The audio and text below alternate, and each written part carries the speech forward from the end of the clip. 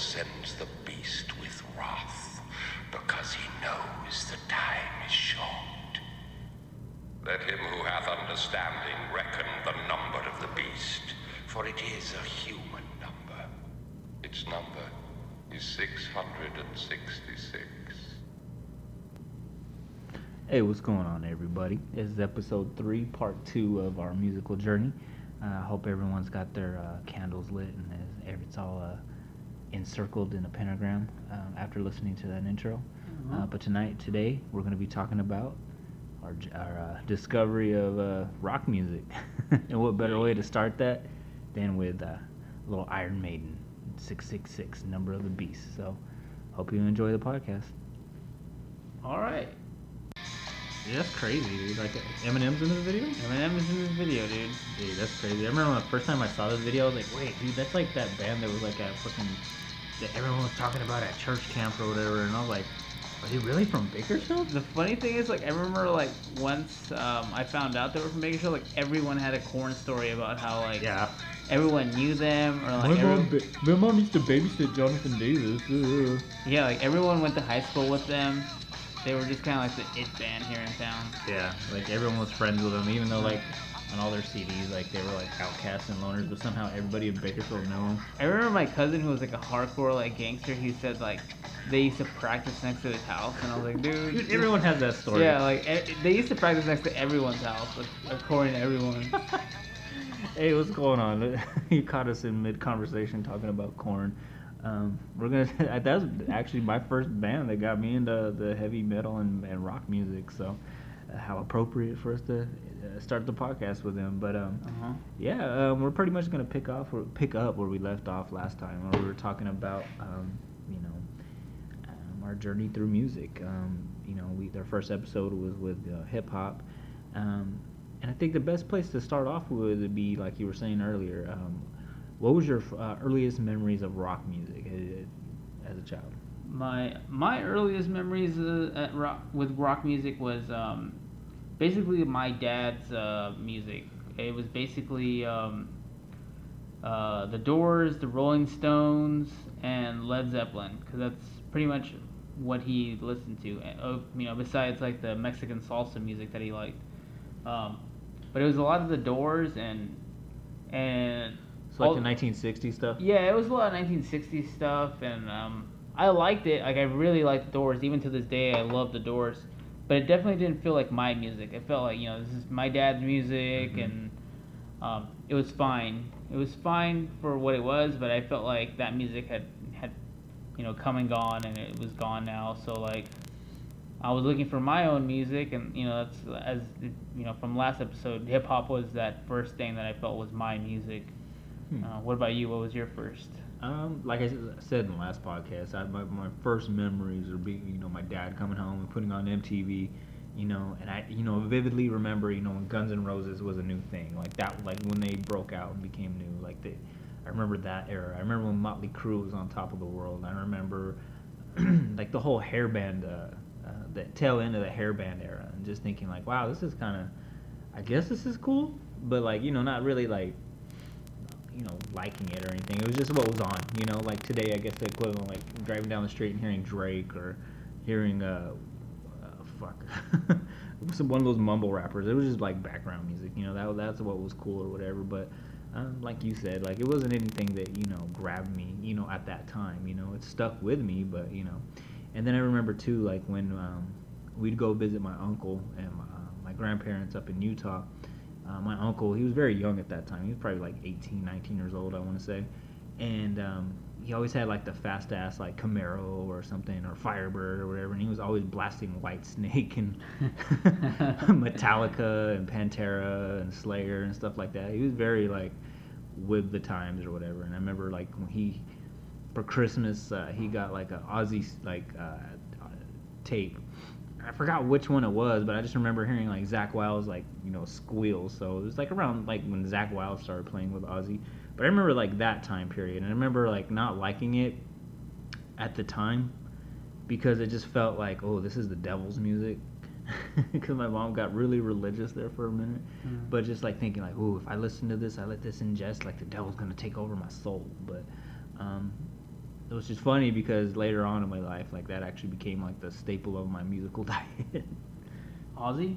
Well, no, like all that music, Oh, like, okay, except for yeah, like yeah. except for like Whitesnake. But I mean, like as a joke, like I would listen to it. But like Metallica and Slayer and stuff like that, would definitely shape my musical taste for the rest of my life, pretty much. Yeah, same here. I think we're both like pretty big metalheads now, but as we said in our first podcast, like hip hop was our first love, and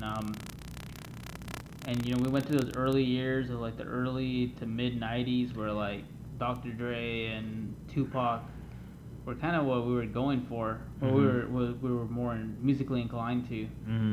And for me personally, it wasn't until about 1998, 1999, probably closer to 1999, when I first heard "Got the Life" by Korn. Yep. And I was just like, "Fuck, this is so cool." It was the first time I thought a rock song was cool.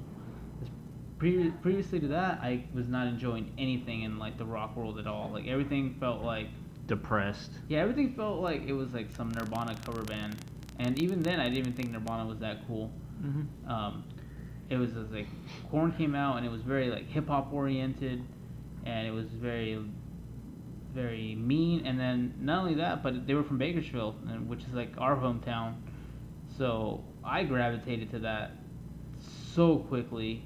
And my older sister went to Highland High School. I hadn't gone to high school at the time yet, but I was like, oh fuck! Like I'm so excited to go to high school now because Jonathan Davis went to Highland High School. Yeah. And so I was all about it. I was like, Korn was the greatest band at that time for me. I don't know about you. What was your first rock band you got into? Dude, it was Korn as well because up until that point, like my personal motto was like, if it's got the guitar and drums in it, like I don't care about it. Like that's whack to me, like that's like so passe, that the future is rap, the future is hip hop. But hip hop was really letting me down. That's like when No Limit Records was like a big thing, and like Cash Money started to be a big thing, and I was not about that at all. Like I tried hard to get into it, but I just couldn't. Like it wasn't my thing. And I remember like DMX, like that was like a big thing for a while too. Like after Tupac died, like he was like christened like the new guy to take over. And I remember liking the hits from DMX, but like when you listen to his actual albums, they were horrible, dude. Like they were fucking horrible. Yeah. And I was just so disillusioned with like hip hop at this time. Like I was just like searching for something new. And I remember between this time period and when you were talking about when Got the Life came out, I went to this church camp with my family, and like every kid there, like every other thing they would talk about was like, hey, did you know that Jonathan Davis, or did you know Philly did this? Did you know Monkey did this? And I was like, who are these people they're fucking talking about? And they're like, oh man, when we get back to camp, because we'd go on these like hikes or whatever. I'm gonna let you borrow, the Korn's first album, okay? And then let me borrow Life is Peachy, okay? And like they would always like go back and forth, and that's all they talked about was Korn, Korn, Korn, Korn, Korn, Korn, Korn, Korn, Korn, And I was like, who the hell is this like weird ass named Korn or whatever, And they said they were from Bakersfield, so I was like, oh, okay, whatever. And I remember one night I was watching 120 Minutes with Matt Pinfield. For old school. Yeah, dude, I want to say this was like 96, 97, and all of a sudden they played Adidas by Korn, and I thought it was like the weirdest shit ever. Like I was like, okay, like they're all dead, and I thought the song was kind of stupid, so I was like, oh, okay, so this is the band they're talking about. And this is like right when I was in my midst of my like gangster rap fandom or whatever, and I was like, whatever, this Korn band sucks. So fast forward to what you were talking about. 98, 99, when Follow the Leader comes out, MTV releases Got the Life, and I didn't know what the hell I was watching. Like I didn't know who this band was. I missed like the intro credits to it. I didn't know who it was at all, but I just remember like, damn, this video's sick. It was like a modern day like Miami Vice. They're rolling around in these freaking Ferraris, and fucking Jonathan Davis is walking a fucking pit bull or whatever down like the streets of LA, and it just looks sick as shit, dude. Like, and then Dub C all of a sudden just starts like crip walking in the middle of the video. I was like, man, this is awesome. Like, Yeah. and like just that fact that Dub C gave like that rub. Like, I was like, all right, it's okay that I like this rock music, because up until then, I kind of had like this like these hidden like pleasures, Like, I remember liking Metallica's Until It Sleeps, and I remember liking like other rock songs, but just not ever coming forth with it because, like, oh, I don't want to betray like my love for rap, And just the fact that Dub C like was in there crip walking in the middle of like a video, I was like, all right, this seals it. Like, I love this song. I got to know who this is. And as soon as the end credits come up and it says Korn, my jaw just hits the ground. I'm like, holy crap, is this the band that everyone was talking about? Like, this shit is awesome. And I remember the big show during this time was TRL. And, all that was on there was, boy band songs and, Britney Spears and all this bullshit. And, like, slowly but surely, like, that song just started to take over. Like, at first it was, like, at number 10. Then you would see it at number 7, then 6, and then 5. And it was always, like, trying to compete with, like, number 1. And I think it was, like, the first video they had to retire because they got played so much or whatever. But I was, like, one of those kids, like, when it was, like, coming to, like, one of the last days for that song where they had to retire it, where we were pushing for it to get to number 1. And I just remember that was, like, a huge thing at school. Like, all these, like, old school, like, hip-hop heads, like, they were into Korn now, and we were all trying to call TRL to get them to number 1. Yeah, I remember TRL being like a big deal at the time. I wasn't that into it, but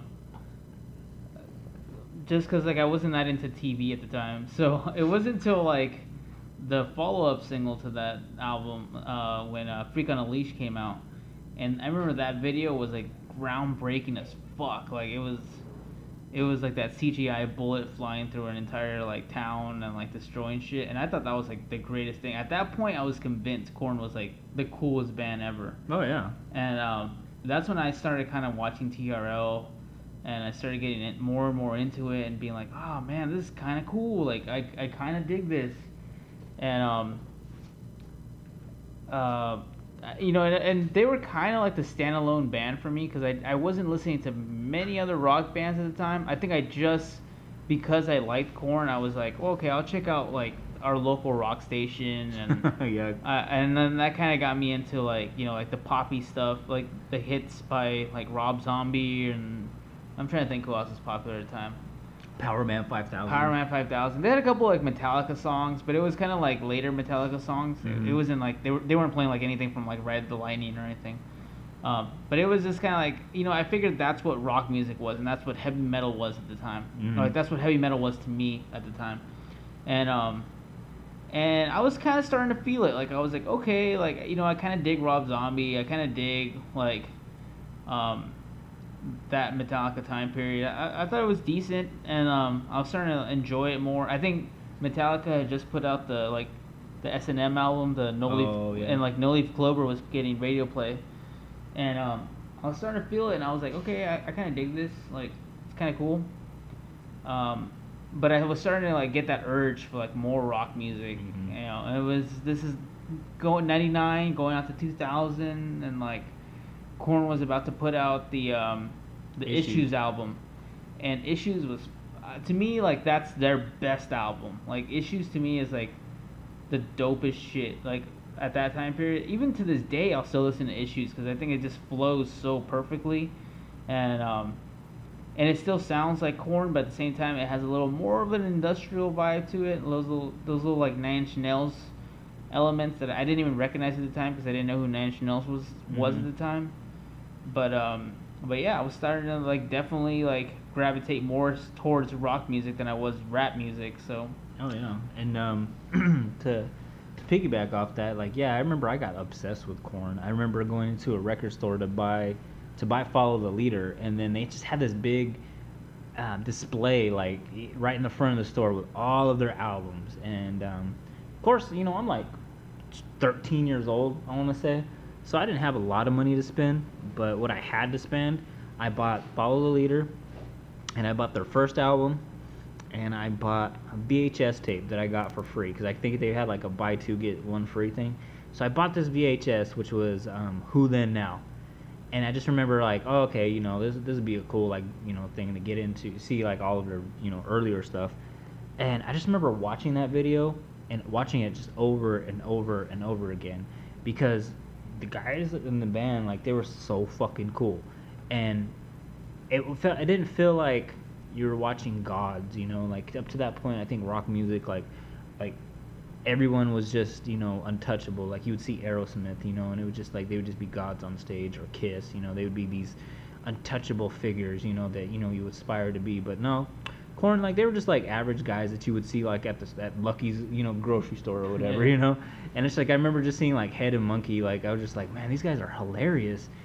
And then like Fieldy, like he was like every other cholo that you would see like in East Bakersfield at that time. And then Jonathan Davis was like just like that nerdy friend that you had, you know, like I mean, he might be a nerd, but you still love him, you know, he still got that lovable quality to him. And I just remember just like at that time, like I wasn't really allowed to like go to other people's houses or have other people at my house, because my mom had a daycare. She was a single mom, so she didn't want to have to like, you know, track me down while she was, you know, busting her ass.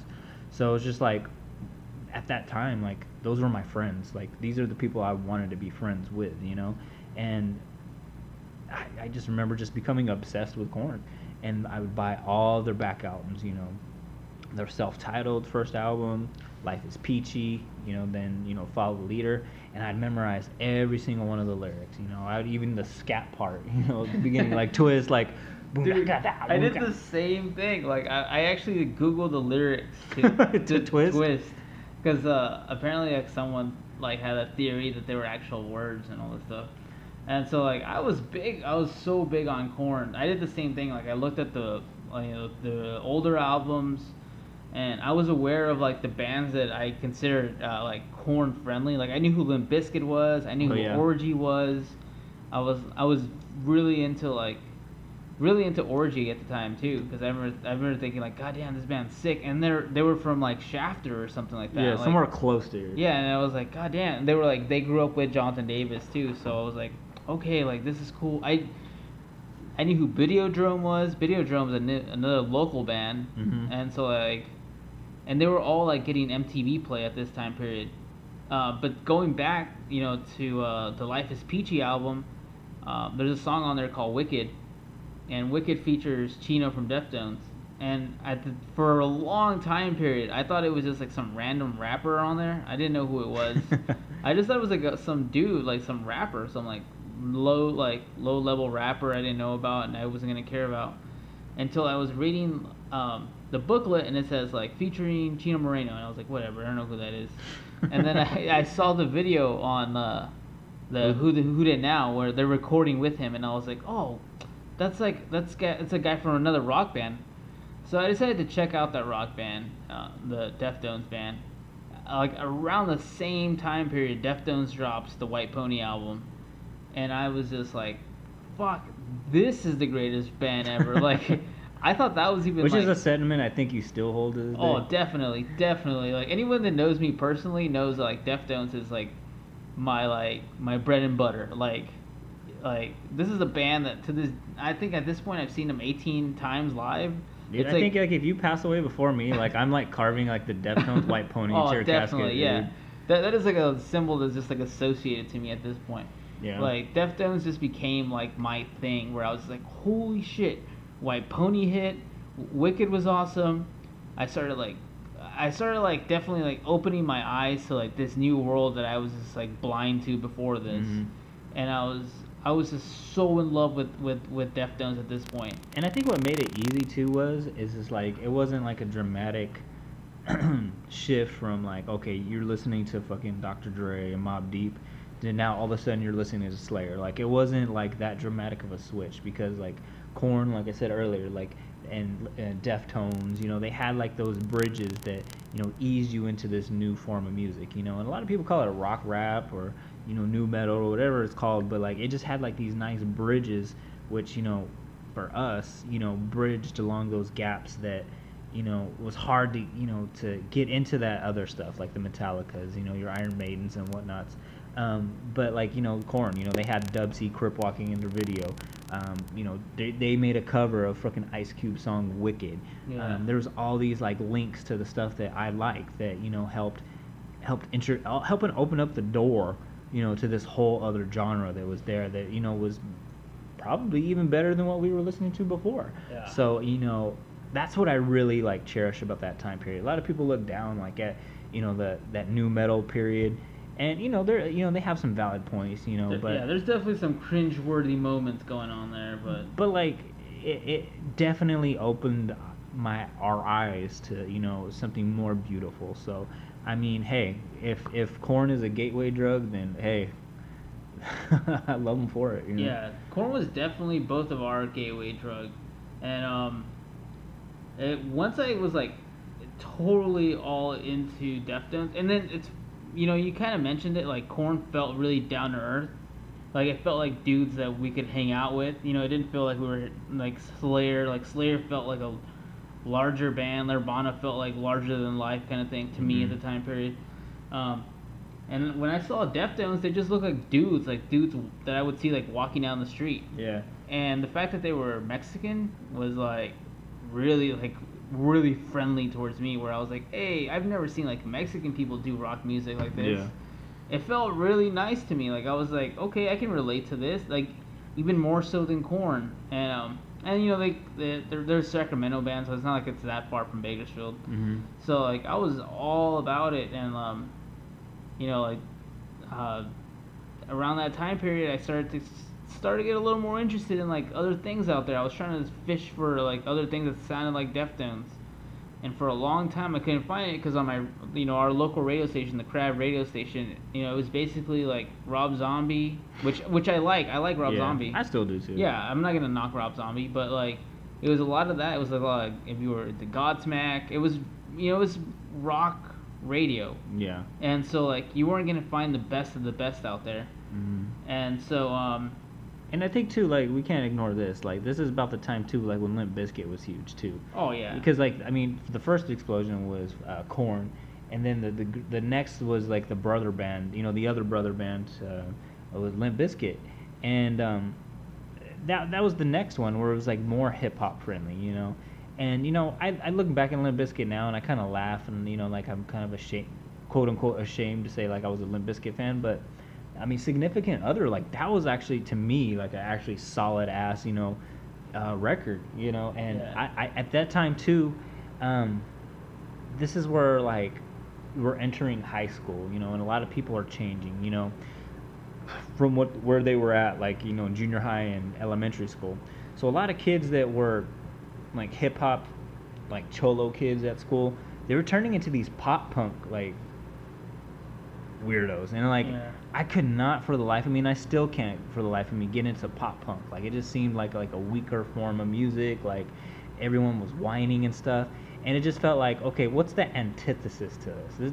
I'm not gonna ride that wave. I'm not, because I felt very betrayed by these kids. They were going into high school, like one minute they were all choloed out, claiming Loma, yeah. And now they fucking got kuka shells and fucking Osiris shoes and frosted tips, and like they're all about Blink-182 and NoFX and all this bullshit. And I was just like, man, nah, what's the antithesis to this?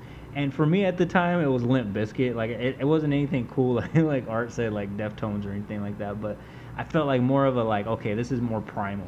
This is very masculine at this time. They played Woodstock, and I think they fucking haven't had another Woodstock since because they just like literally burned the place down. And to me like that felt like. Like when you said you were talking about the Chronic last podcast, it just felt like, okay, this is scary, this is gritty, this is real. And I look back and laugh at that now, but at that time that's what I identified with. Like my two dishes were, okay, either follow the pop punk traders or follow this new wave of yeah. rock rap, and I was definitely all about it, man. Yeah, I mean, I don't want to knock Limp Bizkit. Like I feel the same way. Like Significant Other was like kind of a big moment in my life as well. Mm-hmm. I think there were like two things that happened that kind of like derailed me from like liking Limp Bizkit more than I probably should. And one of them was my very first concert ever was Korn. It was here in Bakersfield, and the bands that were playing were Korn, Powerman 5000, and Papa Roach. And I remember watching Papa Roach and being like, this kind of fucking sucks. Like I remember Yeah. thinking like Papa Roach sucks. Like I thought they were like a weaker version of Limp Bizkit, and so like I was just kind of like whatever. You know, like I don't like this. You know, like, and I wanted to like it because I felt like they were part of that whole family of like bands. And then the other thing that happened, there was like a really like douchey like football player dude, and he had a Limp Bizkit CD, and I was like, dude, that guy's a fucking douche. He likes Limp Bizkit, like that's not his kind of music. And that's the other thing that kind of like derailed me from liking that. You know, and at this time period, I was just like, oh, there was one more thing. Sorry, not to go off on a tangent. I remember particularly one night I couldn't sleep, and at this point, like I was like obsessed with like rock radio because I was just like, I wanted to hear like everything that was fresh, and I couldn't sleep, so I was listening to like our local rock station, and they played "Spiders" by System of a Down, and I thought that was like fucking dope as shit. You know what's crazy about System of a Down? Like I didn't get into them till much later on. Like when Toxicity came out, like I kind of like overlooked that, and you know everything else, you know, that came out from them. Like I just kind of like okay, whatever. It's just another, you know, new metal band like Mushroom Head or some shit. But like I like later on, like 10 years later, like after like they were like a thing, like that's when I started getting into them, and like I fucking regret it to this day, man.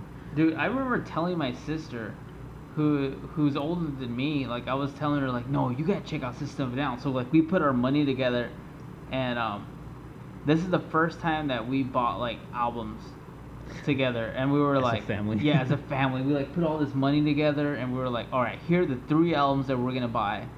We got Deftones' White Pony, we got System of a Down, the self-titled album, and we got Papa Roach, whatever the fuck the first Papa Roach album's called. You were 2 for 3 there, huh? Yeah, and like I remember hating my sister so much for picking the Papa Roach album because at the time I think I wanted like DMX or something. I don't remember what I wanted, but But Papa Roach, they like to go back like on that whole pop punk thing. Like they just kind of seem like those kids. Like, okay, yeah, we were pop punk, but then now we're gonna put some distortion on our guitar. Like, Yeah. They just seem like that. That's like I saw right through that. I was like, oh, okay, no, I'm not gonna fuck with this. This has like no heart to it. yeah, I was never really feeling Papa Roach. Although that first Papa Roach album isn't complete trash. I don't want to knock it completely, but it was piggybacking off of like everything else that was going around the time period. Like it was basically like Jonathan Davis is having house like like home problems, family issues. This guy's having family issues. Yeah, it followed the template. Yeah, it definitely did. Even like all these other bands started popping up, like Disturbed. Like all of a sudden, the dude from Disturbed was also getting like molested. Like everyone at this time period was getting molested. Like that was in vogue, everybody. That was in vogue, you know. Oh yeah. If Jonathan Davis is getting molested, everyone's getting molested. Like it was just like it was like a really corny time period. No pun intended. Yeah, it was just bad. Like there were all these bands that were just popping up. Mushroom Head, you mentioned. I can't to this day, like that's like the epitome of like shittiness to me, like Mushroom Head or so whatever. That's when I started like, okay, now I need to start branching out or whatever. But to get this back on track, but like I like you're absolutely right. Like once like that started happening, where it's just like they took what Korn was doing and then like to lesser extent Limp Bizkit was doing, and it started to get very watered down. It started to like like dissipate like the scene at that time, and I just was like, oh, okay, man. And it was starting to get that same feeling with that I was feeling with rap, like, man, music is just totally letting me down at this time. And I think this is when I started my journey to looking back. This is right when Napster started to hit too, and I just started like downloading all these songs that I had guilt for liking, like Metallica's Until It Sleeps, More Than Words by Extreme, like just all these like you laugh now, but man, that song's fucking beautiful. But it's all these songs like I just had guilt for liking, because it was rock, and I lived by that template, like, oh, if it's got drums and the electric guitar, I ain't fucking with it, And I was like, you know what? No, I like rock now. It's okay, I don't give a fuck who knows that I do. I'll stand on a mountain, I like rock music now. And I just started working my way backwards, I started with the 90s. I tried to get like into all the Nirvana and all that, and picking and choosing, like what I liked from like Soundgarden and things like that. And then 80s, I went through like all the heavy metal guys, Metallica, Slayer, Megadeth, Iron Maiden, Ozzy, to the 70s, Led Zeppelin, Aerosmith, and Black Sabbath, and shit, Jimi Hendrix, Eric Clapton, Cream. Like, I just started going through the litany, The Doors, Pink Floyd, just everything. Like, I just started this whole redefinition, like I was just gonna know everything there is to know about music. Like I was gonna turn into Matt Pinfield. Like I was gonna know everything, because like music was just letting me down, because if Mushroom Head and fucking Ja Rule and DMX are on top of the world, like I'm gonna go the opposite direction here. Yeah, I remember thinking, like, when I first heard I think Drowning Pool came out around this time period with the Let the Bodies Hit the Floor, and I thought that was like the worst shit ever. Like there's only like 10 words in that entire song. They're just kind of like repeated and repeated and repeated till like they get drilled into your head. Yeah. And I remember at this point I was really interested in music, so I started playing the bass clarinet, and I think, I don't know, anyways, I was playing bass clarinet, and so I was talking to a bunch of like other like marching band nerds, and they were all into pop punk. Like they were all about like NoFX and Tooth and Nail Record stuff, which is like a Christian pop punk record label.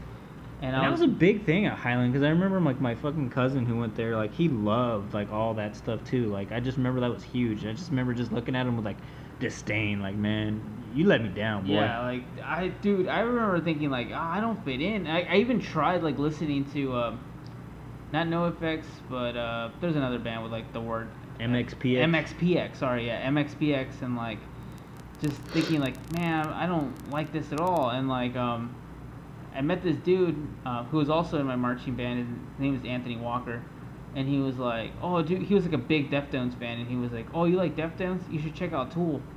And so I was like, all right, I'll check out this Tool band. And that was like the next band that like I never heard anything like that. Like I never heard progressive rock or progressive metal or whatever you want to call it. I had never heard anything like that before, and all of a sudden like I was all about it. Lateralis hit. Everything was just like flowing for me. Like I was like, oh fuck, like this is that next level shit. I can kind of stop listening to radio, because now I can download my own music, and I don't need it anymore. And like every time I would listen to radio, all I hear was like Drowning Pool and like Godsmack, and like just. And I thought Mudvayne was okay, but Mudvayne was getting a lot of radio play, and it was very blah to me. So to me, Tool was like the shit, and like I was starting to go down that path of like, let me hear some more experimental shit. I wanted to hear like, I kind of went the opposite direction, because I already knew about the Doors, I already knew about Led Zeppelin. It just didn't feel like my music, but now I wanted to hear like something, like I wanted to hear that next level shit. And to me, Tool was that next level shit. Like it was pushing the boundaries of what. Dude, you you sound like a fucking drug addict right now. Like your gateway was corn, which is like your weed, Dude. And then you got onto cocaine, and all of a sudden you were on that fucking that smack, man. Dude, no, I mean that's kind of what it is. I mean, if White Pony, if you don't know what White Pony is, it means cocaine. Yeah. So and then Lateralis is like, at this point you're like taking like DMT, like hard shit. Like you're just like, it's basically, that's what it is. Like You're rolling mollies and shit. Yeah, at this point you're like tripping out, like some like interdimensional, like losing your body kind of shit. Third eye. Yeah, my third eye was open at a very young age, and it was just like Tool kind of hit the spot for me, and like I was all about it, and I wanted to find other bands like this, and I couldn't for a really, really long time. I was just like, there's nothing else like Tool, there's nothing else like Deftones. I couldn't find anything. Around the same time period, my sister started dating a boyfriend who is now my brother-in-law, who introduced me to this band called 9 Inch Nails. And I was like, this is not doing it for me. 9 Inch Nails is just not my thing. And the more I listened to it, because it was just on, and I was like, holy shit, like this is actually like really beautiful music. This might be even more progressive than Tool. And I was just like in love with 9 Inch Nails at this point. Like I started becoming like a musical prick, because I was like, if it's not this level, if it's not this quality of music, I can't go back to it, y'all. Yeah. Like I was just all about it. It's like one night eating fucking steak, like a delicious T-bone, and then the next night like, hey guys, we're gonna eat some hot dogs. Like, no, you can't do it. or some hot dog flavored water, if you Yeah. will. That's pretty good. Yeah. But yeah, no, like you were going that direction, which I would circle back around to much later in life. But it's funny you said like you started playing clarinet because I picked up my cousin's bass. He, like I said, he was really into that pop punk thing, and I think he's more ambitious than me. And he wanted to start like a pop punk band, and I guess he had it in his mind that he was gonna be a bass player.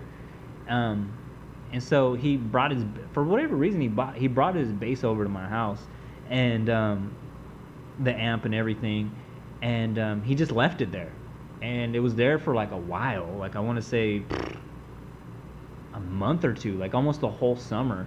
And I was like, you know what, like I'm starting to get into this music, and I kind of want to like start playing it, see, it sounds like playable. And at this time I started to rediscover Metallica. And I'm not talking about, Until It Sleeps, or what was that Mission Impossible song they did? I Disappear. Yeah, I Disappear. I'm not talking about like that Metallica, which I still like. I'm talking about like One. I'm talking about like Master of Puppets. I'm talking about Ride the Lightning, For Whom the Bell Tolls, and Four Horsemen and stuff like that. And just like salivating at like all those riffs. And I just remember like hearing Kurt Hammett every time he hit a solo, like it was like going to McDonald's and like getting a Happy Meal. Like it just like was like holy shit. Like I love this, man. Like this is like or like the best thing the better analogy would be like it's like when Homer Simpson like starts eating the McRib, and like it shows like the McRib like hitting his bloodstream and shit, like that's what it felt like. It was just like this this is like the shit, dude. Like I just felt so much joy like after like hearing Metallica songs. Like no joke, like when people talk about like natural highs, like I got like a natural high. Like I'm sure like everybody that's listening to this like has smoked like weed one time in their life if they don't right now. Yeah. And it's like I would compare that to like hit like your first head change, like when you smoke weed. Like I was on my bed like playing air guitar to like fucking Master of Puppets or something, just like going off one time, and I just experienced this random head change, like, and it was just this like shot of euphoria. And I just looked at my cousin's bass and I was just like, I'm gonna learn how to fucking play guitar. So I started picking up like going online, figuring out how to play guitar and stuff, and I was learning all the bass lines to the Metallica songs, but like I just wanted to play guitar so bad. So I remember for Christmas that year I said, Mom, I'll pay for half of it, with my allowance or whatever I save up for, but and this is like in January, but like all I want is like a decent guitar for Christmas, and whatever I have between now and Christmas time, like I'll make up the difference for. And so for Christmas I got this Epiphone Junior guitar, like Les Paul Junior guitar, and I just remembered like I had no amp. I had to play with like these shitty ass strings that cut open my fingers. Like I didn't care. Like I was learning every single Metallica song that was out there, and like I would do that like from the moment I would get home till like I'd have to go to sleep. Like I would just stretch it out every day, just playing Kill 'Em All, Ride the Lightning, Master of Puppets, every song on there. And every day like I would learn a new riff, I would learn a new solo. And like at this time I started to be real good friends with my high school friend Chris Bazan, and he was also starting to get into all that stuff too. And we were talking about starting a band. And so I remember he would like after football games he would come over, and we would play guitar with our electric guitars. I think he had like an Ibanez or something like that, and like he would show me something new and I would show him something new. And I believe he's the one that like introduced me to tapping, and it just blew my whole fucking mind. Like I thought like, oh my god, this is some next level shit. Yeah. Like, and I just remember just like playing electric guitar with no amps with this kid for like hours, and just like, yeah, this is what I'm gonna do when I grow up. I'm gonna be a rock, like I'm gonna bring back guitar solos. I'm gonna be like that next band. Yeah, the funny thing is like around this time period I also bought a guitar, but I was definitely like not that into it. Like I was like, I kind of suck at guitar. Like I wanted to play Korn music, but I didn't understand like tuning at the time. I didn't understand that Korn was like at a drop A, and that's why my guitar didn't sound like that. So like I was like, man, I fucking suck. Like even looking up guitar tabs. But I started becoming like a big like stuck up musical prick at this time period because Nine Inch Nails was there and it was like really beautiful. And then I was like, I started to kind of like pull away from like metal, like like I feel like at this point like metal would have been the natural progression, from like heavy, like let's just keep going heavier. I started going more into like Radiohead and Portishead and like pretty much like all these like artsy like avant-garde bands and like and like and I would listen to like heavy metal on the radio and it just wasn't doing it for me. This is kind of like Metallica at their worst time period. This is the what's the one with the wrist, like the hand? Oh, Saint Anger. Saint Anger Metallica, and I was just like, God damn, that's bad. Like that's not good at all. And like everything was just like heavy metal was just very blah to me. Like this is Limp Bizkit putting out the chocolate hot dog water. Not even that one, but like the one where like Wes already left the band. Oh, I don't even know. The one where just like Fred Durst's face. I can't even think of what I don't remember. But anyways, this is just like a bad time period for metal for me personally. I'm just like, ah, damn, it just sounds bad. So like, like all of a sudden like Radiohead sounded really good to me, and Massive Attack and like just not feeling anything. Like I just thought everything like on the radio would sound like very blah. It was like the second revival of like grunge music. All of a sudden like Stain was really popular, and there were all these bands that sounded like Stain that were on their Puddle of Mud. They were just and all that quality too, like of them just whining. Like I was like, what's the difference between this and like that pop punk whiner? Like at least like pop punk kids are happy. Like I can't get into this depressing ass shit. Dude, I was just like, God damn, like that shit's not for me now. Like, and that's what really pulled me towards like things like Massive Attack and Bjork. That's all of a sudden I bought a Bjork CD and it was just like it was really different. It was not like it was still kind of rock music, but it wasn't like radio stuff. And it wasn't until I met this dude. Well, I went to high school with this dude. His name was Jeff Newby, and he was telling me about all these like metal bands, and I was just like, whatever. And he's like, and he was just like, dude, you don't even like Slipknot? And I was just like, nah, to be honest with you, I don't even listen to Slipknot. And then he's like, dude, just listen to Slipknot. And I was like, all right. I listened to Slipknot, and Slipknot was like for me at that time period, it was like the heaviest shit I'd ever listened to. Like it was like the first heavy metal band that I listened to.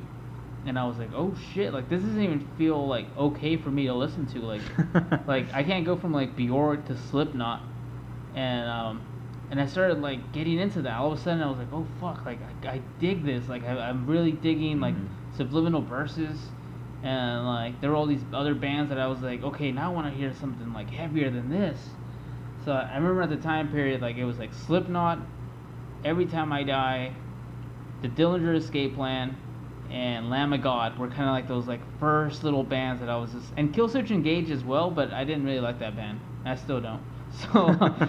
So like they were all kind of there, and like those are the bands that were recommended to me, and I was just like, oh shit, like I kind of dig metal. Like I'm starting to like dip my foot in the pond again. To put my foot in the pond. Like this is not Tool. This is not Nine Inch Nails. This is not Deftones. This is like actual like pit metal. Like you might get killed at these shows. And I think that's what drew me into like to metal as well, because as we documented, in the first podcast, like for me, like I love that community sense of like Death Row Records. Everybody was kind of like a family. Everyone moved as one, as a group. And the metal, you really saw that. And especially the first concert I went to was in 2003 to Summer Sanitarium tour. And I just remember I was only there for Metallica, but, I ended up seeing Mudvayne, Deftones, Limp Bizkit, all the, Linkin Park when they were new and stuff. But seeing Metallica and just seeing like people like just go crazy, like knocking each other down, but like when you fall down, they pick you right back up. It just felt like this like tough love that was just like, all right, like I can feel this, like I can get into this. And that's when I started to branch out more to bands like Metallica. The natural progression was to get into Megadeth, to get into Pantera, to get into Iron Maiden, and then follow their roots, to Black Sabbath. And just I became a total metalhead. I transformed into your atypical just metalhead. Always wearing black shirts and fucking just listening to the loudest music I could. In my car at the time. And I felt like, okay, if I'm gonna identify myself with something, it's gonna be this. It's genuine, it's artistic, and I started to become like a musical dick as well. And I was just, like when people would try to show me new music, and I do believe like my friend Chris at that time, he was trying to show me Slipknot, but I was like, dude, they can't even fucking play solos. Get that shit out of my face. Like this isn't even Korn quality good. Because at this time, I thought like, okay, Korn is cream of the crop. End of discussion. When it comes to new metal, like I don't even give me anything else. So like for me, like if it wasn't the most complex like guitar, like I wasn't about it at all. Like you couldn't convince me otherwise. And so I started to develop like that dick mentality too. And I think what really started to change that for me is when I discovered Nine Inch Nails. And I don't know what it was, but just one day, like I just started to listen to Closer, but not even like Closer with lyrics. It was just the instrumental. And what tied Closer in, or Nine Inch Nails in for me, was just that Closer just sounded like something Dr. Dre would do, but at the same time, it was darker. It was more sexual. It was more artistic, if you will. That like I like in my mind, no one can make beats as good as Dr. Dre. No one. But here's Trent Reznor doing it. But he's also marrying the two with rock with a tinge of rock music. And I just thought like, wow, like my mind was blown. Like I felt like I was listening to Pink Floyd for the first time, but just an updated version of it. And I got really into Nine Inch Nails at this time period. And I think that's when I was in a band with Micah and Elias at this time. And I just remembered like just immediately like not wanting to do that anymore. Like I didn't want, like I started like like I'm never going to be as good as Kurt Hammett on guitar. I'm never going to be Dimebag Darrell. Like I'm not that good. But like I just want to listen to like this music. Like I want to lose myself into this genre for a while. And I remember getting into Nine Inch Nails. And I remember working backwards into Tool, and then getting really into that. And it's funny, like a funny like little side story about Tool. I remember in high school, like during this time period when I was becoming like a dick about music too, like I was challenging people to like name a better band than Metallica. This one girl said Tool, and I just started laughing. I was like, oh, you silly girl. That band is like light years below like Metallica. They'll never match that. And I remember when I listened to Lateralis for the first time, and it was like more of an experience than it was like a actual like music CD. Like I felt like I just went to, like I just got out of church or something. Like this was like, I was like, oh my god. Yeah. So right now I just want to apologize to Carrie Hall. Like Tool, like I still don't believe that they're better than Metallica, but like that album was like probably just as good as anything Metallica's ever done. Okay, so one of the first shows I ever saw was Tool, the Lateralis tour. It was like 2002. They came to Bakersfield. Fuck. That was one of the most. That was like a religious experience. To this day, I've not matched anything to that show. Like everything just felt beautiful. Like I really felt like my soul had like I was like, oh wait, I'm just a soul inside of this shell kind of thing. It was like some deep ass moment to feel like as a little kid watching it at 2002, like you realize your existence. Yeah, all of a sudden I was like, oh shit. So like that's my like Tool moment. Tool is like I actually just saw Tool recently, like 4 days ago, so they're still a big part of my life. But to backtrack a little bit, this is kind of like me trying to rediscover heavy metal music. Mm-hmm. I was like a big Nine Inch Nails fan, so I knew all the like Nine Inch Nails related bands, like Marilyn Manson. I was kind of into, like there are all these things that I was going through, and so I started working at Target around this time period, and Jacob was already there. There were all these like other like kind of like metalhead guys that were working there. This guy named Eric was there. Micah, you mentioned, was already there. Yeah. So I started working there, and mind you, we all worked in the electronics department too, which was like heaven on earth, because like I got paid to fucking organize CDs. Like to me, like that was just like masturbating all day. Like I was like like, oh wow. And then like people would come up to me, and like I felt like it was like a game show, like, oh, can you recommend a CD for? Yes, I can. And like I would lead him to like all these different ass like CDs because in my mind like nobody knew more music than me.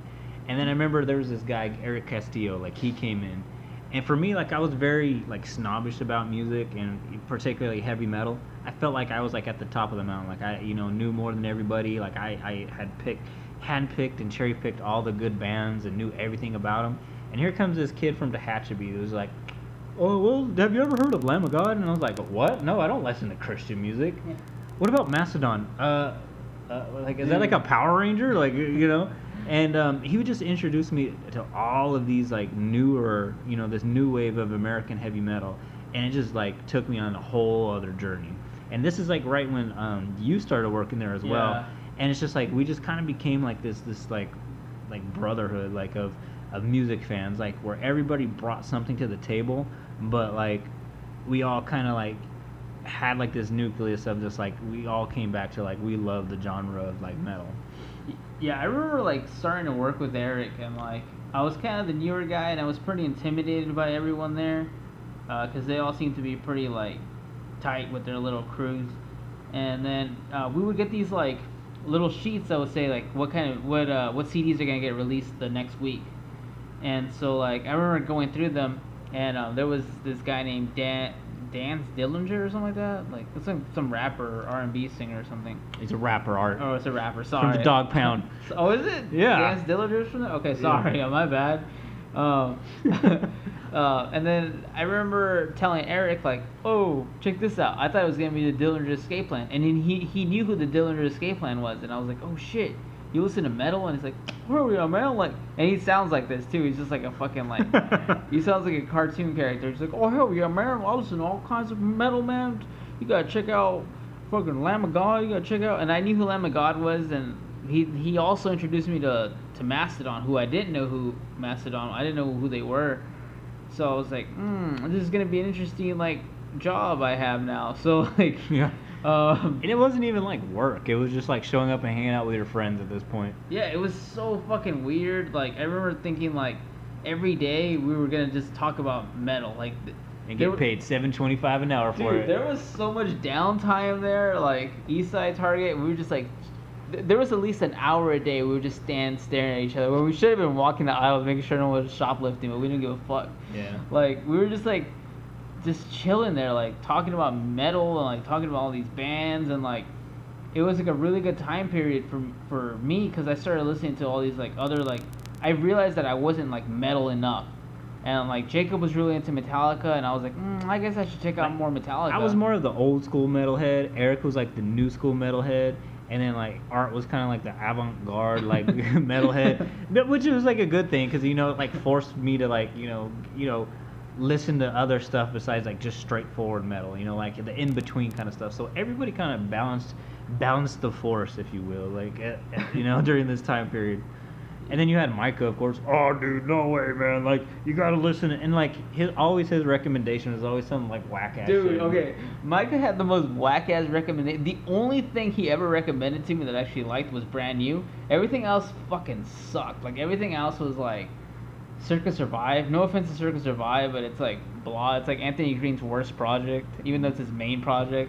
Like it's just like everything. Thursday he was really into. Oh god. Like yeah. it was just like into like all these like terrible bands, and I was just like not feeling them. I don't know. Just like The Kill. I like The Kill. The Kills are cool, but but dude, fucking Thursday fucking sucked. I remember he like didn't he like the Thursday Bird enough to like put it on his like bass amp or something. Yeah. I don't know. Anyways, so like we were just like hanging out, and then they hired this guy named Greg Hampton. Oh fuck. And yeah. that kind of like took it to the next level. Okay, no, sorry. They hired two more people from Tehachapi, Greg Hampton and May Cherie, and they were both like huge metalheads. And I remember I got into an argument with May Cherie because I was telling her.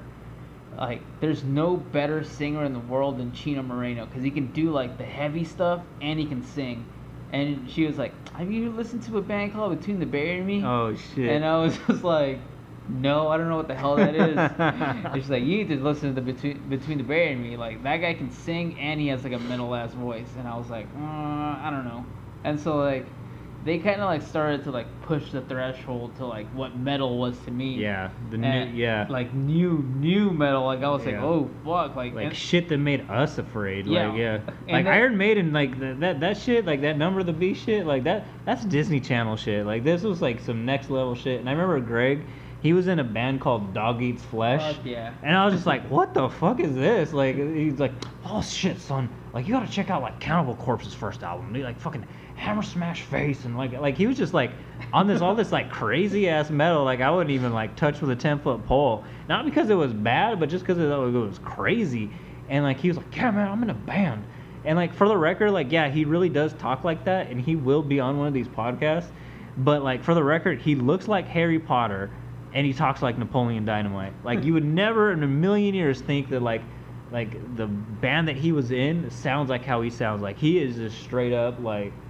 And like if I was gonna rate the 5 greatest like death metal vocalists of all time, it would be Greg Hampton, Greg Hampton, Greg Hampton, Greg Hampton, Like and Greg deathcore. Hampton. Like straight up, like yeah. Like, he is the voice of deathcore. Yeah. That is who he is.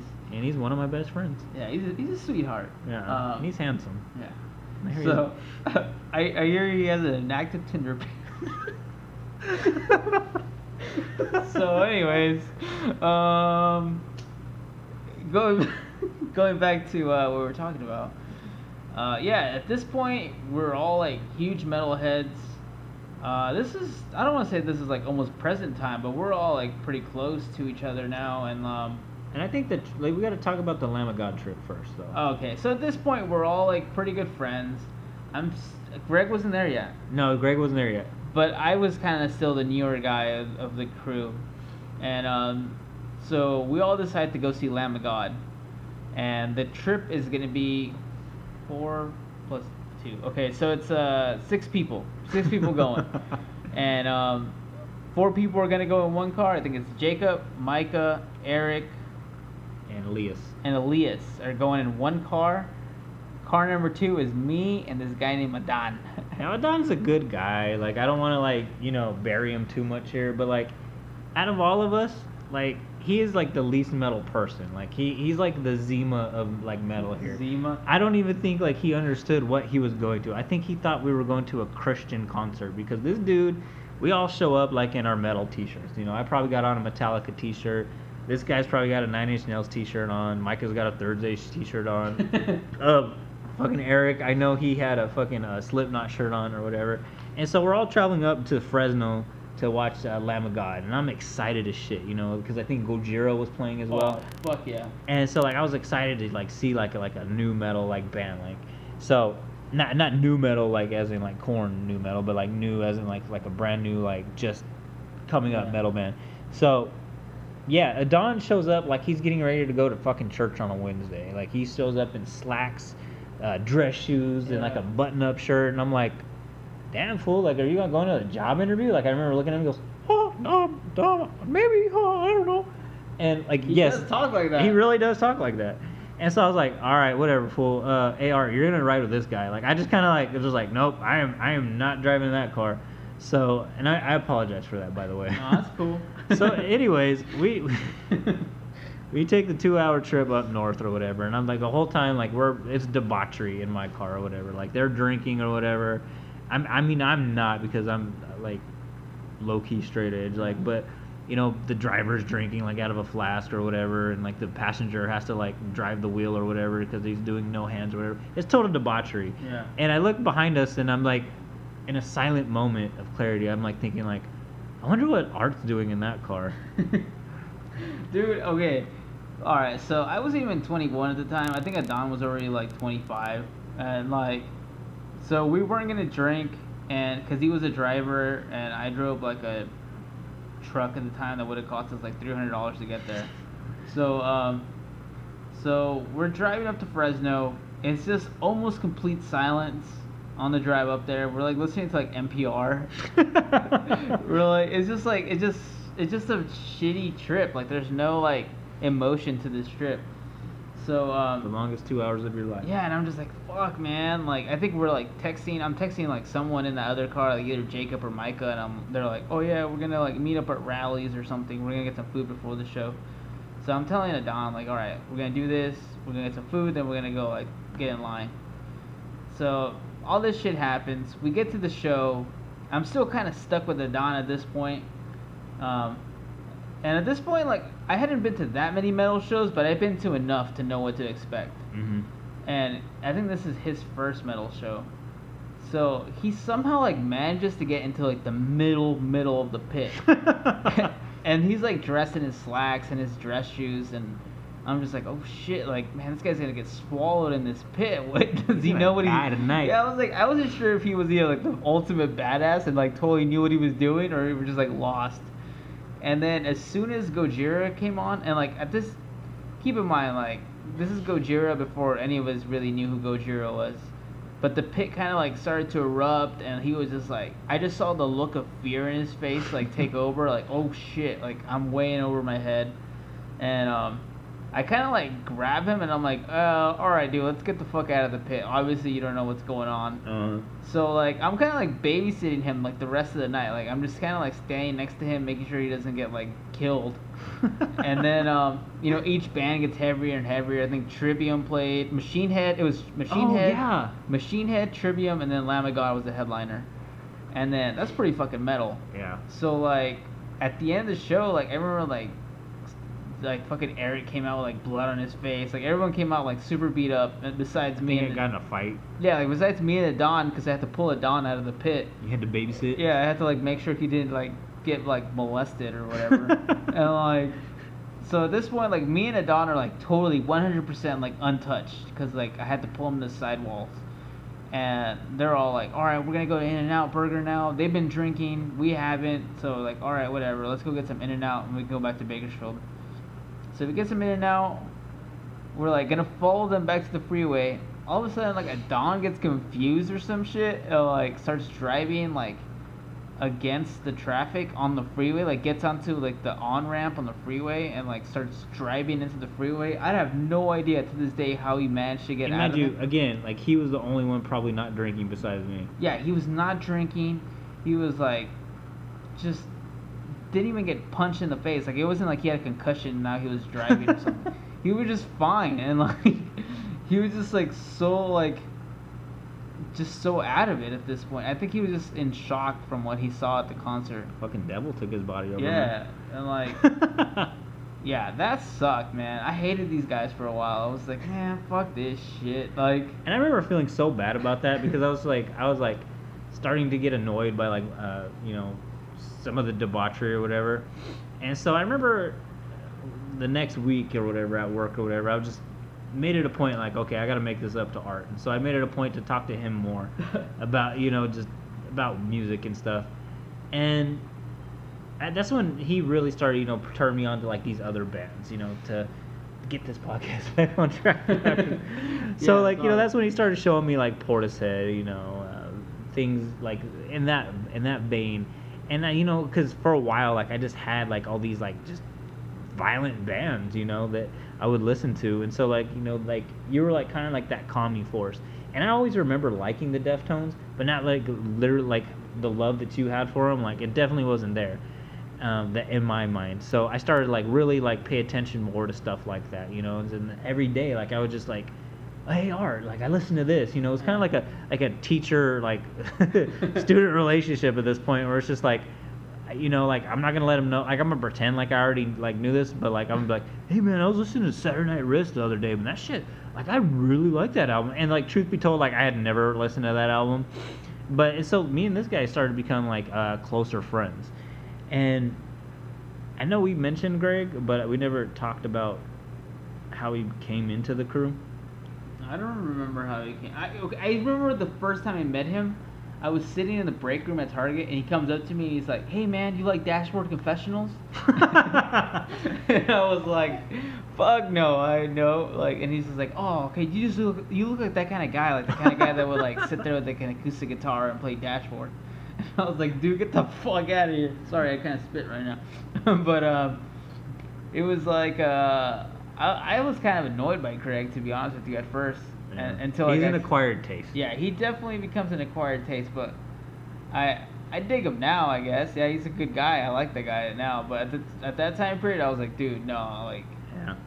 For me, like I remember, like a lot of people, like they kind of had that like first impression by him. Like they I felt like they were annoyed by him, and I just remember like some girl that worked there, like, oh, have you met Napoleon Dynamite yet? And I was like, who?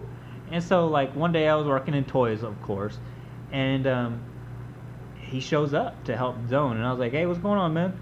And lo and behold, this is Greg, the kid that looked like Harry Potter and talked like Napoleon Dynamite. And he like I said earlier, he's telling me about his band Dog Eats Flesh, and I'm like, oh, okay, it must be like one of those like little jackass bands or whatever, like totally like dismissing him or whatever. And he started telling me about all these like crazy metal bands or whatever, and I was like, holy shit, this guy is a fucking serial killer. And so, but it forced me, like I said, to listen to like this other stuff I didn't know about. Like I was intrigued by that. Like it sparked something. Like at this time I had listened to the Black Album probably 2 billion times. I knew every Dimebag Darrell lick that there was for Pantera. So it was just like I was hungry for more music, especially heavy music. And I remember watching the new edition of Headbangers Ball with Jamie Josta, and this band Amon and Marth came on. And if you don't know who Amon and Marth is, like, watch that shit, because not only are they a good band, they're hilariously good. They're basically like new age Vikings who play metal and fucking drink beer out of fucking cow horns and shit. Like, it's fucking amazing as shit. So just like with this guy, like where I was like anxious to tell him about like the new Deftones song like I discovered, like I ran and told like Greg, like, dude, have you ever heard about this like band called Amon and Marth? And he's like, oh yeah, son, you gotta know about their first album though. And he like went on this like 4-hour rant about it. And I was like, holy shit, this guy knows fucking 10 times more than anybody knows. He knows a lot about metal music. Like, he's an encyclopedia of that stuff. I remember he like showed me Amon Marth, and like he was like, check out the making of this video, boy. And like, and it was like, I thought it was a joke, because they like talk about like, this song is about Thor, the god of lightning, and blah, blah, blah. And I'm just like, this isn't real, is it? Like, this is meant to be funny. And like, he's like, no, boy, this is real shit. Like, they really believe this shit. Like, this is Viking culture, boy. So like, yeah, like all of a sudden, like like new types of metal were introduced, and a lot of it was because of Greg. Like Greg was like kind of like pulling me out of my shell and like kind of telling me like, go check out Jerry's Pizza shows, and like I was like, all right, I'll go check out these Jerry Pizza shows. And like, oh, if you don't know, Jerry's Pizza is like the local like metal venue we have here. Yeah. And so like, I went from like these like metal like artsy big time bands to like all of a sudden like checking out whatever. I'm trying to think of like number 8 looks like you. Yeah, the number 12 looks like you, or the March into the Flames and things like that. And I was just like, okay, like I kind of dig this, like this is kind of cool. And I remember being really intrigued by like Greg. Like he was like, how do I put it? Like he was an enigma.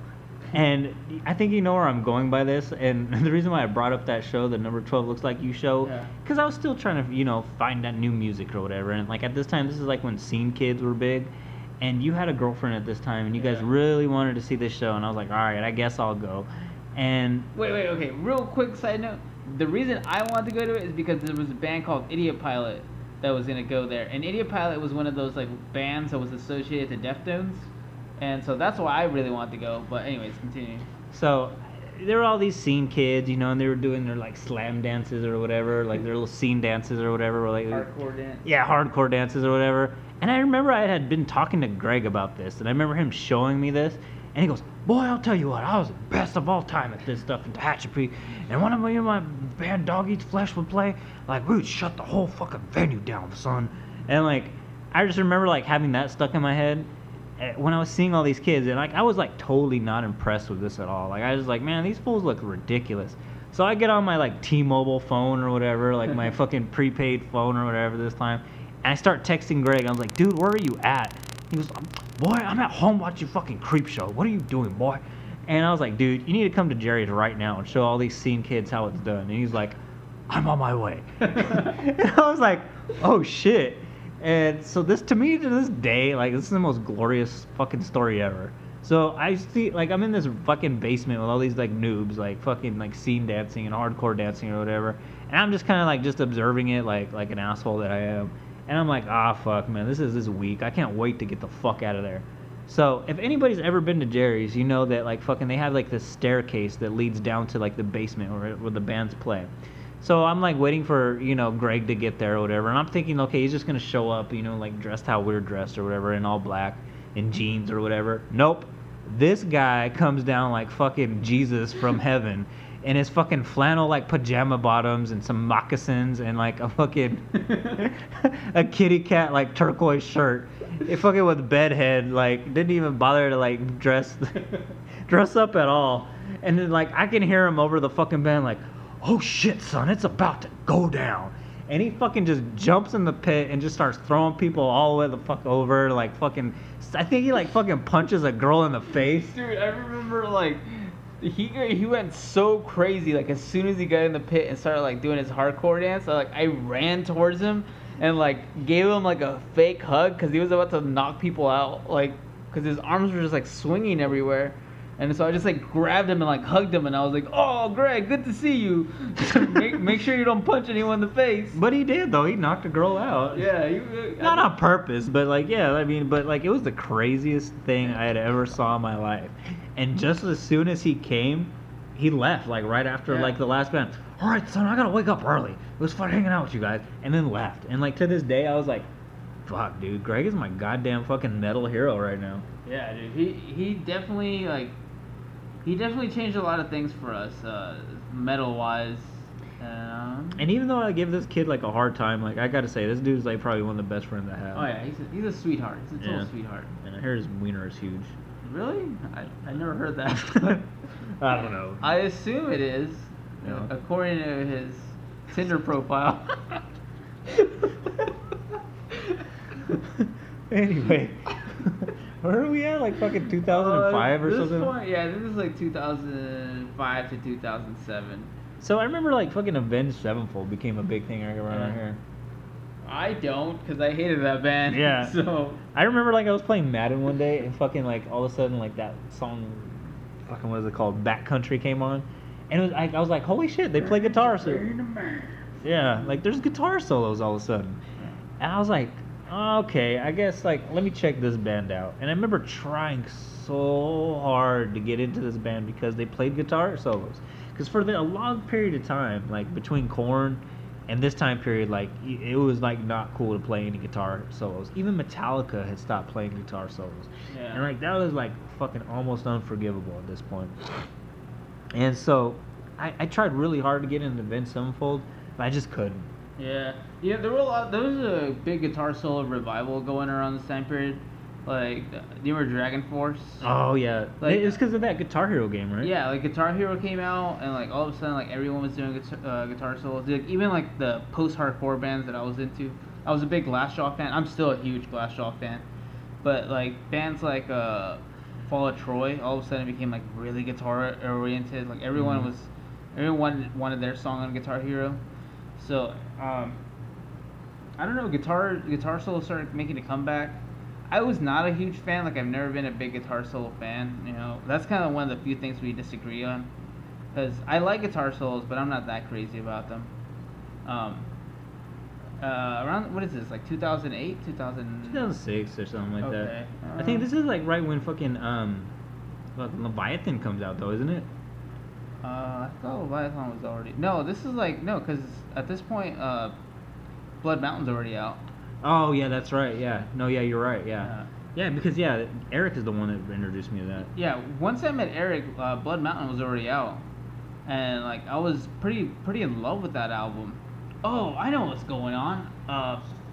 I leave to Texas for a while. Oh, yeah. And so, I kind of forget about that. Yeah, so then I leave to Texas for a while. I kind of do my own thing, kind of start like finding music around this time period again, but like in Texas where everyone's just mad at each other, and like and Republican. Yeah, everything's like really Republican, and then all of a sudden I start getting like that like, oh okay, now I get Metallica, now I get Pantera, because Pantera, if you've never been to Texas, Pantera is like, you would think Pantera is like the Beatles, like Pantera is God in Texas. And so, like, everywhere you go, you just see Pantera everywhere. And And so I was like, okay, I kind of dig Pantera, and I kind of dig Metallica. I like early Metallica, and at this time period, like, I had a lot of free time because I didn't really have a lot of friends in Texas. So I started listening to Ride the Lightning, which to this day I still say, Ride the Lightning by Metallica is the most perfect metal album ever. Like, hands down to me, that is the most, like, from start to finish, that is like what metal is. Yeah. And so I love Ride the Lightning by Metallica, and it was the first time I, like, although I'd heard the Black Album by Metallica, I don't think that that's that great. Like, it's okay, but Ride the Lightning to me was like, fuck, like, that was what Mastodon's been trying to do, and it's like, that's what I feel like a lot of bands have been trying to do, and like Metallica already did it, like, perfected it right then and there. So I started to, like, respect Metallica, and I started to like work my way backwards, and I knew these guys were into, like, bands like Iron Maiden, so I started kind of working my way backwards with bands like Motorhead, Judas Priest. I kind of went through, like, my, like, little, like, 80s, like, early 90s kind of, like, thing where I was going through separate from them, and then, you know, once we all kind of met back up, Oh yeah, the show, huh? yeah, we kind of all met up again, and then You moved back from Texas, and we go see it's Judas Priest. Heaven and Hell. Yeah, basically the Black Dio. Sabbath. Yeah, Dio's version of Black Sabbath, and Motorhead at Yeah. in the fucking Glen Helen Pavilion. Yep. And fucking to me, that's like, it wasn't the best concert I ever saw, but it was one of the best times because, you know, like, everyone was kind of on the same wavelength. We got to see 3 classic bands that. Dude, that's sad to say. Like, Lemmy's passed gone, away, and Dio's passed away. That's yeah, pretty sad. and we got to see some of their last concerts ever, Yeah. you know, and it was just like one of the best times ever, you know, because it felt like a genuine old school show. Because nowadays everyone kind of shows up at, you know, these new arenas, and you kind of go home right afterwards. But, you know, this concert, it was like a festival. Like, you showed up, you had people fucking tailgating and blasting, like, you know, all of their music, and in the parking lot, and then you know, you find your place out in the field, and you just watch fucking Motorhead play, you watch Heaven and Hell play for 3 hours, you watch Judas Priest play a 3-hour set, and it's just fucking a day full of metal, hanging out with your fucking brothers and shit. Yeah, dude. I remember, like, there were, like, all these, like, older metalheads there, and they're like, "What up, young metalheads?" or like something like that, and I was like, man. But it was like a community though, yeah, too. it was, like, pretty badass. I remember, like, I wore a Deftones shirt to that concert because I had a Deftones shirt it looked like the Def Leppard logo, Oh yeah. and I wore that shirt to that concert, and so I think a lot of people thought I was wearing a Def Leppard shirt. So like, it was such a fun moment to me. Like, that's when I really started to realize, like, metal is more than just the music. It's like a community. Like, Yeah. like if you just saw someone on the street and they were wearing, like, a Metallica shirt, you automatically had something in common with them. Yeah. Like, it was just a brotherhood. It was like, it was bigger than the music itself. Yeah. And to me, yeah, that's what, like, I clicked to me. Like, yeah, it, like, I started to get out of that, like, dickish period, like, where it was like I was being an elitist, and I just accepted, like, okay, we're all here for the same purpose, to enjoy some good ass music with, Yeah. like, legit friends, you know, and, you know, with no strings attached. You know, it was just an actual, like, loving community. You know, it didn't matter, you know, what color you were, it didn't matter your background, it didn't matter your religion, it didn't matter anything. It wasn't about worshiping a devil, it wasn't about anything else. It was just being a community that was there for you. And I think, like, if more, you know, genres implemented that, you know, like, this world would probably be a better place. Yeah, definitely. Like, I think, you know, I've met some of my closest friends because of metal, and, like, metal's gotten me through a lot of, like, you know, bad shit in my life, and more so than hip hop. Like, although I love hip hop music, metal music has just, like, been that constant force in my life where it gets such a bad rap. You know, a lot of times people will hear it and be like, "That's the devil's music," but really, like, it's such a positive force. Like, it's, you know, for a lot of people that don't have a lot going on, you know, don't have the most supportive parents or whatever it may be, you know, like, it's something that's always there. It's always supportive, and it's always, like, it always understands your pain. Mm-hmm. So, like, you know, and I think a lot of people relate to that. So, like, when you meet a complete stranger on the street and they're wearing a band that you like, and like you see someone else wearing a Slayer shirt or like Cannibal Corpse shirt, you kind of know, like, you we have something in common, and it's a little bit deeper. We're part of the same fucking umbrella. Like, Yeah, you don't even have to know their name, and you already know that, hey, you're a friend to me. Yeah, and I remember, like, recently we went to go see Mastodon, and I was just like, you know what, like, we're kind of lucky because we have these friends, like, it was you, me, and Ben, and we met some random dude in the line. Yeah. And like, I was just like, you know what, like, we've never met before. He like added us on Facebook. He was just like really cool with us. He still comments on some of the stuff we like post, and it's just easy to have something in common with someone when you like kind of like go to war with them in the pit, and like you're bleeding with him, and you're like sweating with him, and like you're getting bruises, and then the minute the show ends, you're all friends again. Like, it's fine. Like, it's like an exercise, basically. Yeah, definitely. Yeah, if anyone's ever worked out or anything like that, it's like that. It's like a you exercise all the negativity out of your life, and you come out of it a new person. And it's like like that experience too, like coming out of church. You feel cleansed, without that stigma, of like, I have to follow a certain religion, and to me, like, that's what it's always been about. It's like finding yourself through art, and to me, like I said last podcast, art to me, it's not something that it's good for 2 seconds, like a plate of Taco Bell or something like that, or some like a box of French fries. It's something you can enjoy forever. You don't look at the Mona Lisa as something that's like a 700-year-old painting, like, oh, that's old. No, you look at it like as a timeless piece of art, and that's how I see metal as well. Yeah, that's one of those things that I feel like that's the one thing that people don't really understand. Unless you've been to like a metal show and you realize, like, the minute you get out and you're kind of tired, and it's like it's almost like the whole like Fight Club mentality, where like all of a sudden you can sleep better at night because you got that like anger and frustration out of your system, and like it's a really beautiful thing, and it kind of sucks that it gets kind of a bad rap. And I think too, because it's just so misunderstood with the lyrics and whatnot. And I think, yeah, I mean, for the most part, it's all for show. When you really break it down, Ozzy Osbourne, he has no ties to the devil or anything like that. It's all for show. It's all stuff to like creep your parents out. Because who, like, in all reality, who really wants to listen to the same thing that their mom and dad listens to? Like, nobody does. So I mean, it's like a tool to like like separate that. Oh shit! I just knocked over my drink. I'm talking with my hands and I just knocked over a drink. I was getting all passionate. But yeah, no, it's fun too. Like, and it's a very testosterone-driven form of music where, not everyone's gonna get it, but like a guy, like a normal average guy, like, we just want to see stuff blow up sometimes, Yeah. Like, not everything is puppy dogs and like happy relationships all the time either, like we got I want to put on an Arnold movie and I want to hear some fucking Slayer sometimes.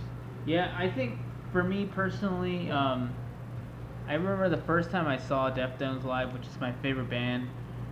That kind of like solidified, like, this is the perfect like yin and yang of like heavy and like beautiful at the same time, and I feel like that's another reason why I related to it so well, was because it was artsy enough to the point where like I didn't feel like a fucking retard watching some like puddle of mud thing, and it was like metal enough to like bring out that testosterone. Yeah, it was just like, like there was all those head banging moments and like pit, and you can shove people, and like it was awesome. And like I think from that point on I've like never looked back. Like, I always knew that resonated perfectly with me, and like I've been like very unapologetic about it. Like recently, like I brought this up to someone, and I was like telling them, it was actually right after the Mastodon concert, like somebody was like, hey, do you want to like hang out, because I think Mastodon was on a Thursday and they wanted to hang out on a Friday. And I was like, oh, you know what, I maybe, but I might not be healthy enough. And then and then they took that as like, what do you mean, like And I was just like, I'm just letting you know, like I let out a lot of aggression, not like in a, like because Bad I'm way. not because I'm mad, not because like I'm pissed at something in particular. I'm just letting you know, like day to day life, I don't care who you are, like you build up frustration in like your job and while you're waiting in traffic and like while you're whatever it is, like where you're waiting in line to go buy your fucking chicken McNuggets or whatever. Like you're just building up frustration, and I feel like it's healthy to let that out, and that's what metal like gives us. Yeah. So I don't know. I fully support metal. Oh yeah, me too. Well, I guess this is towards the end of our little journey. So, what would you say you're listening to right now in the form of metal and rock music? As far as like bands that the metal albums that I'm listening to right now, I would say Gojira, the Magma album, has been pretty big for me. Code Orange Kids, which is like a younger metal band, pretty much everything that they've done has been awesome. Of course, I still listen to Deftones. You mean like like newer bands or just like in Anything general? right now, yeah. Oh, okay. Trying to think.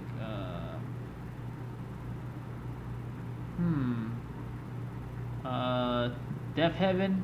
Deaf Heaven is like progressive black metal, which like has been like a new thing for me. And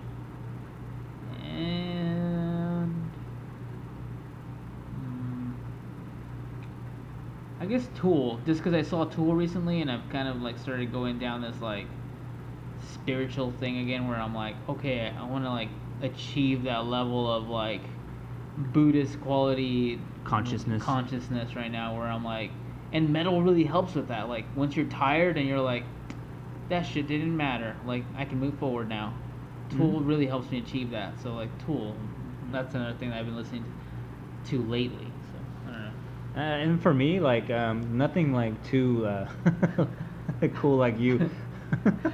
Really, like in all honesty, I've just been like listening to like heavy metal like covers of like Kenny G and like Celine Dion and shit. No, I'm being serious here. Like that, like that's like what's getting me off lately. And like I'll be waiting for like management to open up like the office or whatever, and I'll just be sitting in my car listening to like Careless Whisper, like the heavy metal like cover version and shit. And like That's pretty cool. yeah, like to me like it's hilarious, but it's fucking awesome too because I love all that music too. Like no joke, like and just to hear like that heavy metal like like take on it is like it's all the more better, you know. Adds a little bit more a little more salsa to my taco, if you will. You know what I'm saying?